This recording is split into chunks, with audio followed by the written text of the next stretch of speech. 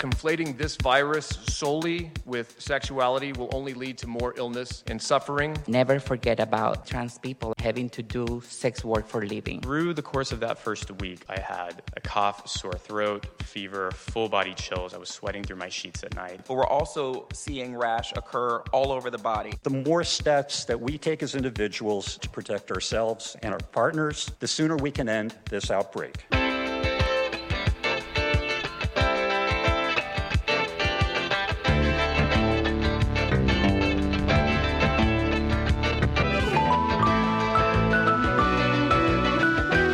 Welcome to This Way Out, the international LGBTQ radio magazine. I'm Lucia Chappelle.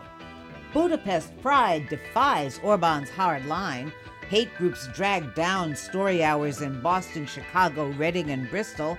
And monkeypox outbreak sparks queer-focused town hall. Those stories and more this week, now that you've discovered This Way Out.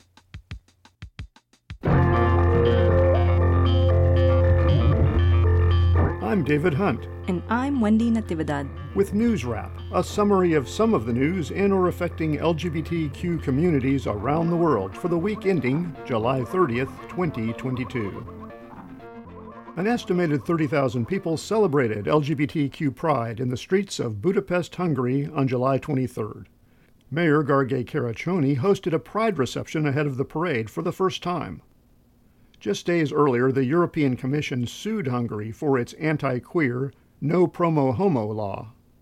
The sweltering 40 degrees Celsius, 104 degrees Fahrenheit heat brought out the rainbow umbrellas as well as the waving rainbow flags. Marchers protested Prime Minister Viktor Orban's hardline policies. Under his increasingly dictatorial regime, LGBTQ people are becoming second-class citizens. And you can add any other non-white, non-Christian Hungarian too. Originally elected in 2010, Orban narrowly won another term in April. The Prime Minister himself spent Pride Day giving a long-winded speech in Romania. He repeated his usual anti-immigrant and anti-queer rants, including, "The father is a man, the mother is a woman, leave our children alone." The European Commission's lawsuit at the Luxembourg-based Court of Justice challenges a Hungarian law passed last year. It muzzles discussion of sexual orientation and gender identity in schools. Berlin also celebrated Pride on July 23rd with a first at the German Parliament building. The Bundestag flew the rainbow flag for the first time. Police counted some 350,000 Pride marchers and spectators at the annual celebration. Germany's Christopher Street Day organizers said that up to 500,000 people attended Pride events throughout the city. The theme of the parade is chosen each year through a public forum. This year it was United in Love, Against Hate, War, and Discrimination. Kyiv and Kharkiv Pride representatives and other Ukrainian refugees joined the march as honored guests. Berlin's post-parade festivities were marred by 2 reported incidents of anti-queer hate. A group of 9 people apparently took exception to the clothing of a 15-year-old boy and his 16- and 17-year-old girlfriends. The younger girl responded to their verbal abuse, and one man punched her in the face. He and his courageous entourage ran away. A 32-year-old man was chased by a group of 8 bigots in the early morning hours. When they caught him, they pushed him to the ground, kicking him in the head and upper body. A woman passerby stepped in front of him to protect him. Guess what? Those courageous attackers also fled. Both victims were treated at the scene. Fortunately, neither required hospitalization. Earlier today, I spoke with Russian Foreign Minister Lavrov. U.S. Secretary of State Antony Blinken. We had a frank and direct conversation. I pressed the Kremlin to accept the substantial proposal that we put forth on the release of Paul Whelan and Brittany Griner. At a July 29th press conference, Blinken commented on reports that the Biden administration has offered Russia a prisoner exchange that would free lesbian WNBA star Brittany Griner and former Marine Paul Whelan. The Kremlin would get the notorious merchant of death, Russian arms dealer Viktor Bout, in return. Whelan has been behind bars since 2018 for what the U.S. calls trumped-up espionage charges. Griner has been detained on drug charges since February, when cannabis vape cartridges were discovered in her luggage at a Moscow area airport. The high-powered basketball player's slow-moving trial is underway. She pleaded guilty in an effort to get a reduced sentence for the most serious drug distribution allegations, which U.S. authorities have described as bogus. Boot is serving a 25-year sentence in federal prison for conspiring to sell weapons to terrorists. Russian officials previously refused to make a deal until after Griner's trial has concluded. CNN reported on July 29th that Russia had indicated through back-channel communications that it wants another criminal in the proposed prisoner exchange in addition to Boot. It could be a drawn-out process.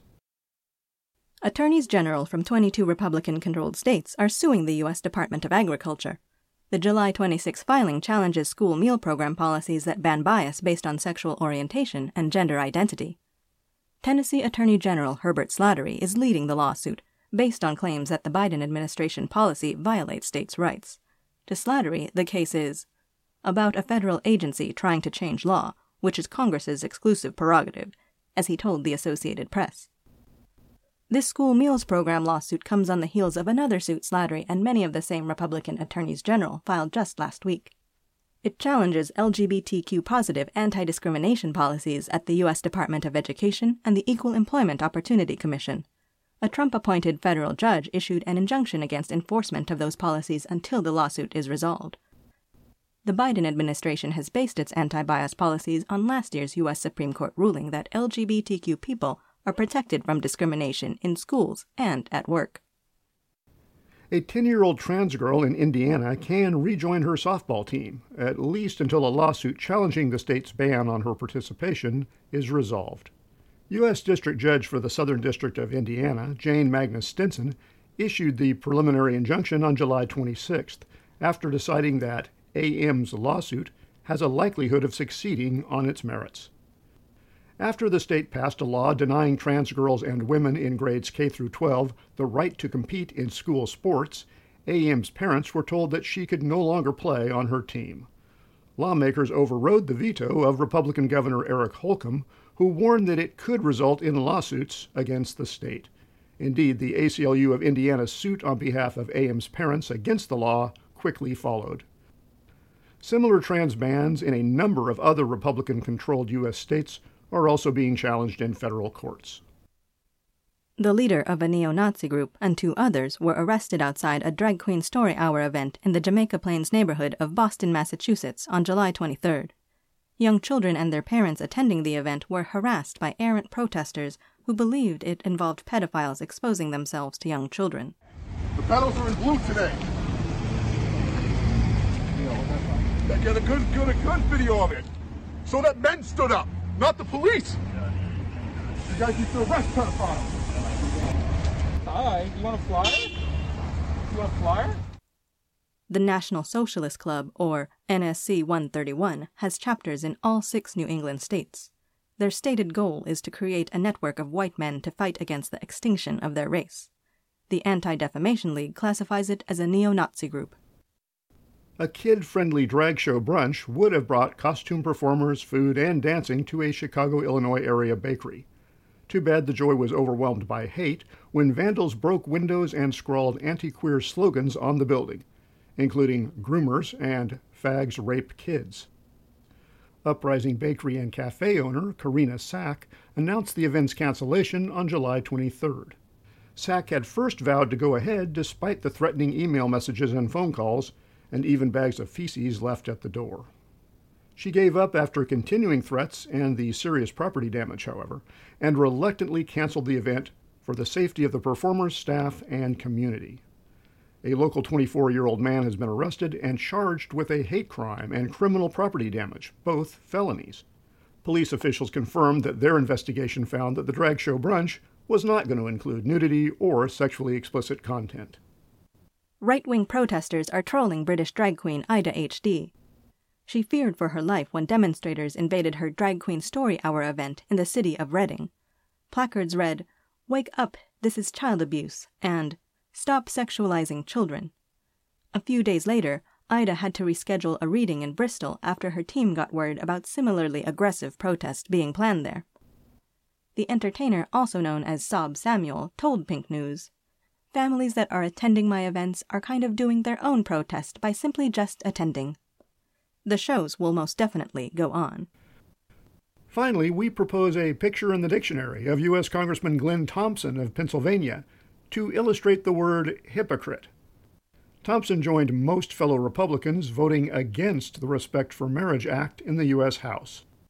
3 days after dissing marriage equality, he toasted his gay son's husband at the couple's wedding. You know, parents have hopes and dreams, right, with their kids. And as they grow and as they get a little older, we also hope and pray that they're going to find that one true love. As parents, we love it when they find their one true love, especially when they become a part of our families then, right? We've been fortunate with 3 sons and done a great job of adding to the family. That's News Wrap, global queer news with attitude, for the week ending July 30th, 2022. Follow the news in your area and around the world. An informed community is a strong community. News Wrap is written by Greg Gordon, edited by Lucia Chappelle, produced by Brian DeShazer, and brought to you by you. Thank you. Help keep us in ears around the world at thiswayout.org, where you can also read the text of this newscast and much more. And you can read the transcript and listen to News Wrap each week by subscribing to our This Way Out radio channel on YouTube. For This Way Out, I'm David Hunt. Stay healthy. And I'm Wendy Natividad. Stay safe.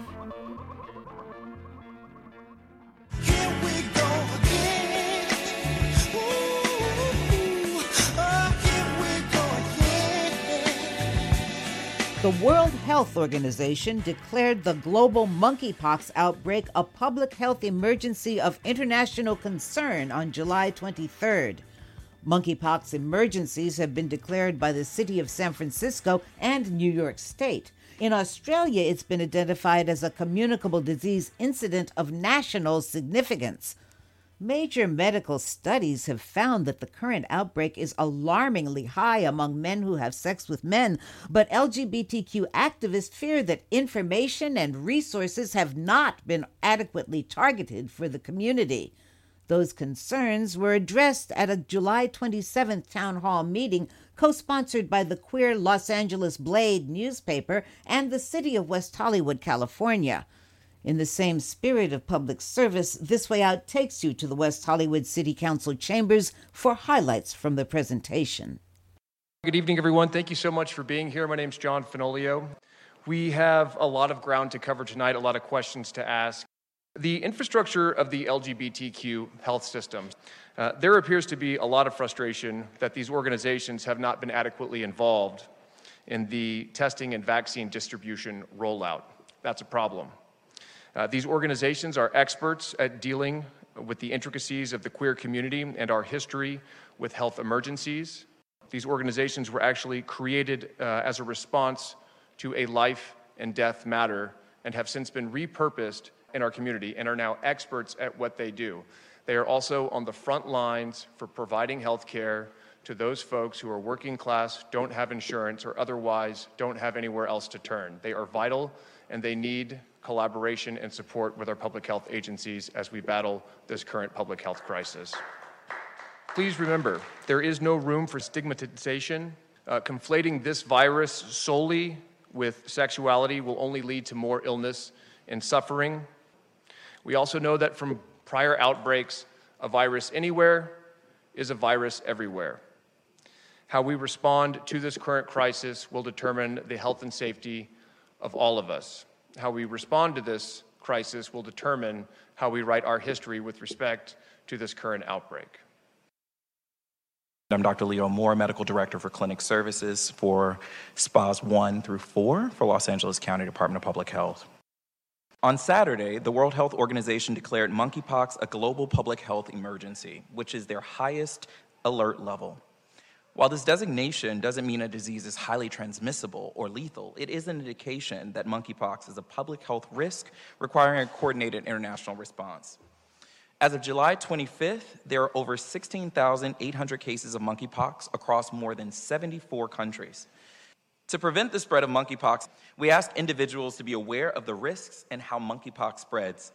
It's also important to remember that monkeypox can spread through sexual networks. As such, and until we learn more, we urge everyone to be vigilant and protect yourself. Additional steps include avoiding contact with materials like bedding and clothing that has been in contact with a sick animal or person infected with this virus, avoiding contact with people who are or may be sick with the virus, and avoiding contact with animals that could have the virus, such as animals that are sick or that have been found dead, washing hands with soap and water, or using an alcohol-based hand sanitizer after contact with infected animals or humans.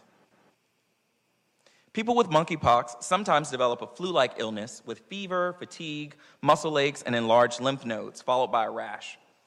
In many instances with the current outbreak, people are developing a rash with or without swollen lymph nodes, which can occur in the genital region, perianally as well, but we're also seeing rash occur all over the body, including in the face, near the eyes as well.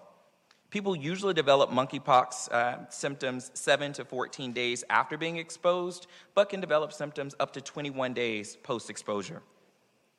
Most people with monkeypox have a mild illness that improves without treatment over 2 to 4 weeks.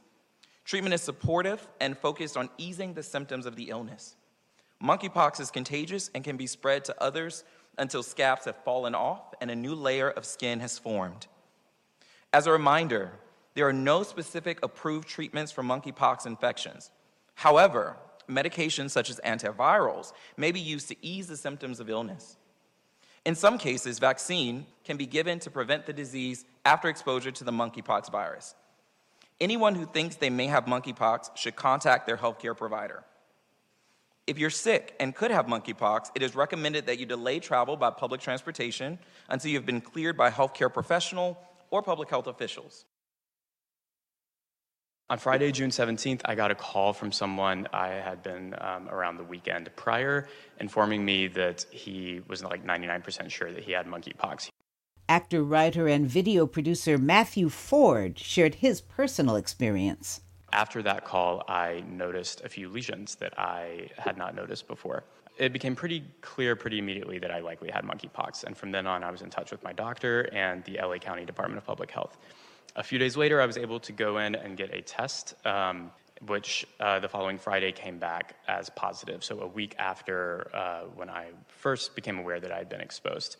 Through the course of that first week, I developed very intense flu-like symptoms. I had a cough, sore throat, fever, full-body chills. I was sweating through my sheets at night. It was a quite miserable experience, and those symptoms lasted around 5 to 7 days, if I recall correctly, and as those began to abate, more and more lesions began to appear all over my body.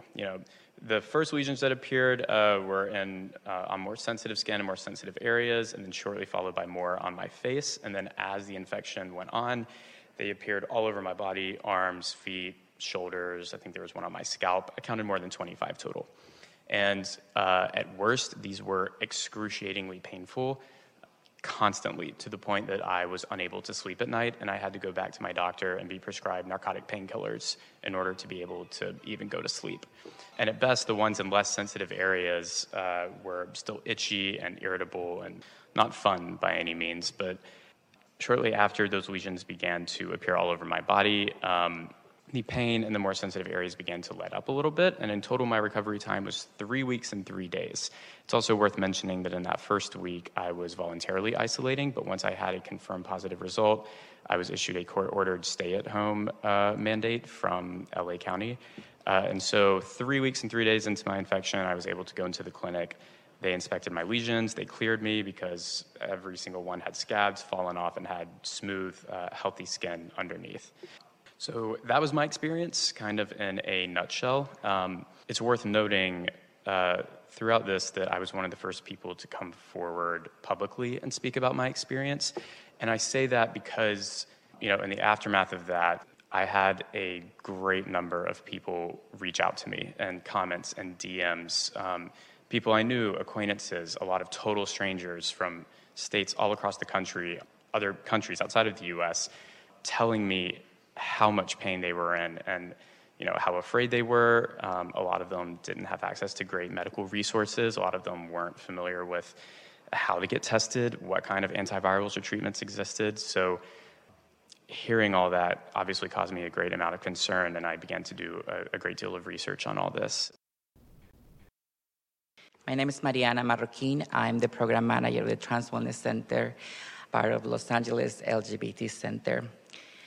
I want you to understand that there's so many trans people out there struggling and having to do sex work for a living, engaging in risky behavior because they need a place to stay. They need something to eat.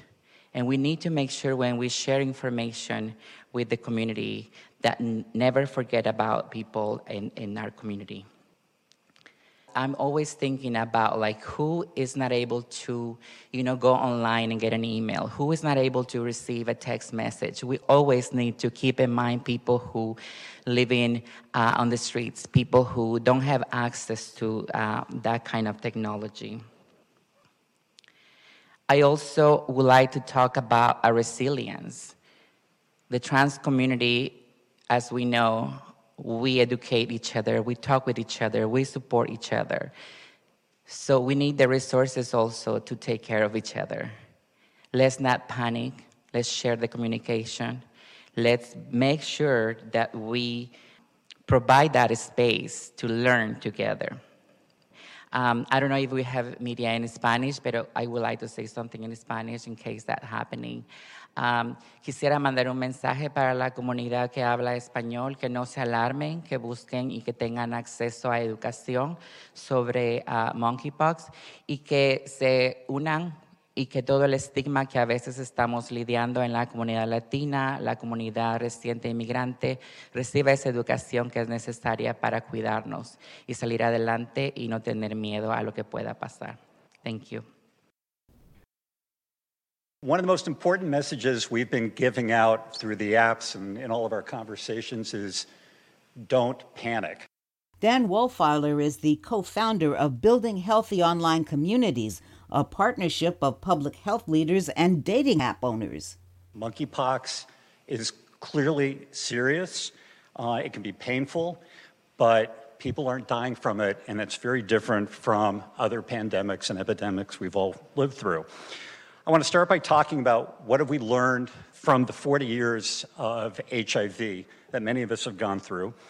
One is the importance of knowing people who had HIV, and obviously that stands true today, knowing people who have monkeypox, and that makes it real for us, and it also can help fight stigma if people are coming forward. And I think we really owe Matt and others a big thank you. And I also want to thank the person who notified you that he had been exposed and that you might too. It's something we can all do. One of the biggest factors that affects our risk is the risk that our partners are taking, the risk that their partners are taking, and the risk that their partners are taking. That's what we call a sexual network. It's groups of people who are sexually connected, and you can think of it as the 6 degrees of separation phenomenon. The size of networks is really important in spreading any infectious disease, and not that I want to keep going way back to the past, but I'm going to. One of the biggest factors in bringing down HIV infections in San Francisco was the reduction in number of partners. And Bill Krause and Cleve Jones, who many of you have heard of, who worked for Harvey Milk and founded the NAMES Project, and Ron Huberman, published the following in the Bay Area report of the San Francisco Gay Paper in 1983. And they said, right here, right now in San Francisco, there are over 200 cases of AIDS. And we have decided not to be passive victims of this epidemic, but to take serious steps to protect ourselves and by making serious changes in our sex lives. We have stopped going to baths in similar places. We have greatly reduced the number of our sexual partners. And what San Franciscans did was important because even before most of our agencies were created, they were reducing the impact of the networks. And we're hearing people do that in San Francisco right now. 40 years later, the community is already stepping up. We hear that some of the owners of sex parties are canceling it, not just because there aren't a lot of people coming, but because they think it's the right thing to do to keep people safe. And what we need to be thinking about is how we take care of ourselves and how we affect those networks. And one of the ways that we can affect networks is through the internet, which is obviously a network in and of itself. And apps can definitely play a role. So while people blame them for a lot of STD and HIV cases, they also play a key role in prevention. In terms of messaging, some of the apps have stepped up right away. Grindr has sent 3 messages out nationally, which is a big lift for them. We've also had Hornet, Sniffies, Pause Personals, Adam for Adam, and Growler send out messages, and we continue to go to the other apps and engage them in conversations about what they can do in terms of informing people about how they can take care of themselves and how to find a vaccine. And we're already seeing some people add, I've already gotten vaccinated for monkeypox on their profiles.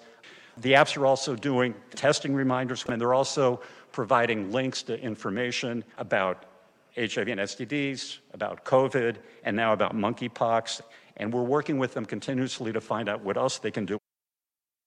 It's also important to consider creating pods. Many people did this during COVID with the number of people they wanted to spend time with. And what it basically means is people are creating small numbers of people that come to a mutual agreement that they're only going to have sex with people inside that group and have very clear agreements about what those strategies are going to be and commit to having sex just with the people in your pod so it doesn't spread further. Hang in there. This has been yet another traumatic time for a lot of us. The more steps that we take as individuals, starting now, to protect ourselves and our partners, the sooner we can end this outbreak. Thanks very much.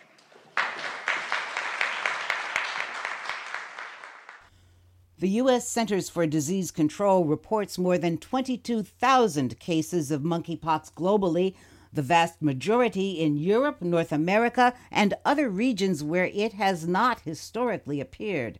Vaccines from the sole manufacturer remain scarce. Will the community once again rise to the occasion?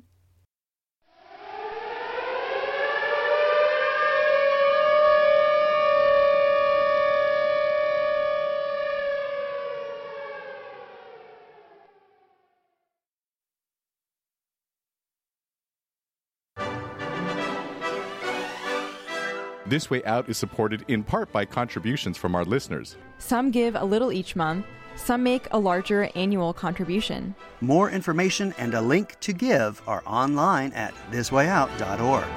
Thank you.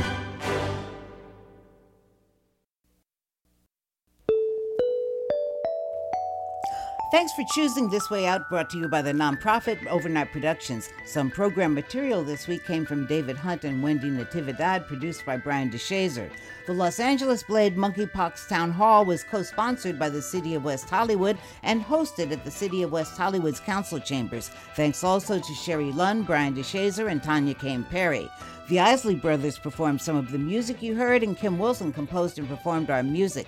This Way Out thanks the Kicking Assets Fund of the Tides Foundation, the Ivana Foundation, a bequest from Christopher David Trentham, and donors John Beaupre and Richard Merck and Brad Payton of Silicon Valley. Listener donors make this program possible. Thank you. Look for This Way Out Radio on social media, email info@thiswayout.org, or write to us at P.O. Box 1065, Los Angeles, California, 90078, USA. For coordinating producer Greg Gordon and the entire This Way Out crew, I'm Lucia Chappelle. Thanks for listening online at thiswayout.org and on KPFT, Houston, Texas, WELT, Fort Wayne, Indiana, 2NCR, South Lismore, New South Wales, and a wide array of community terrestrial and internet radio stations around the world, including this one. Stay healthy, stay safe, and stay tuned, y'all.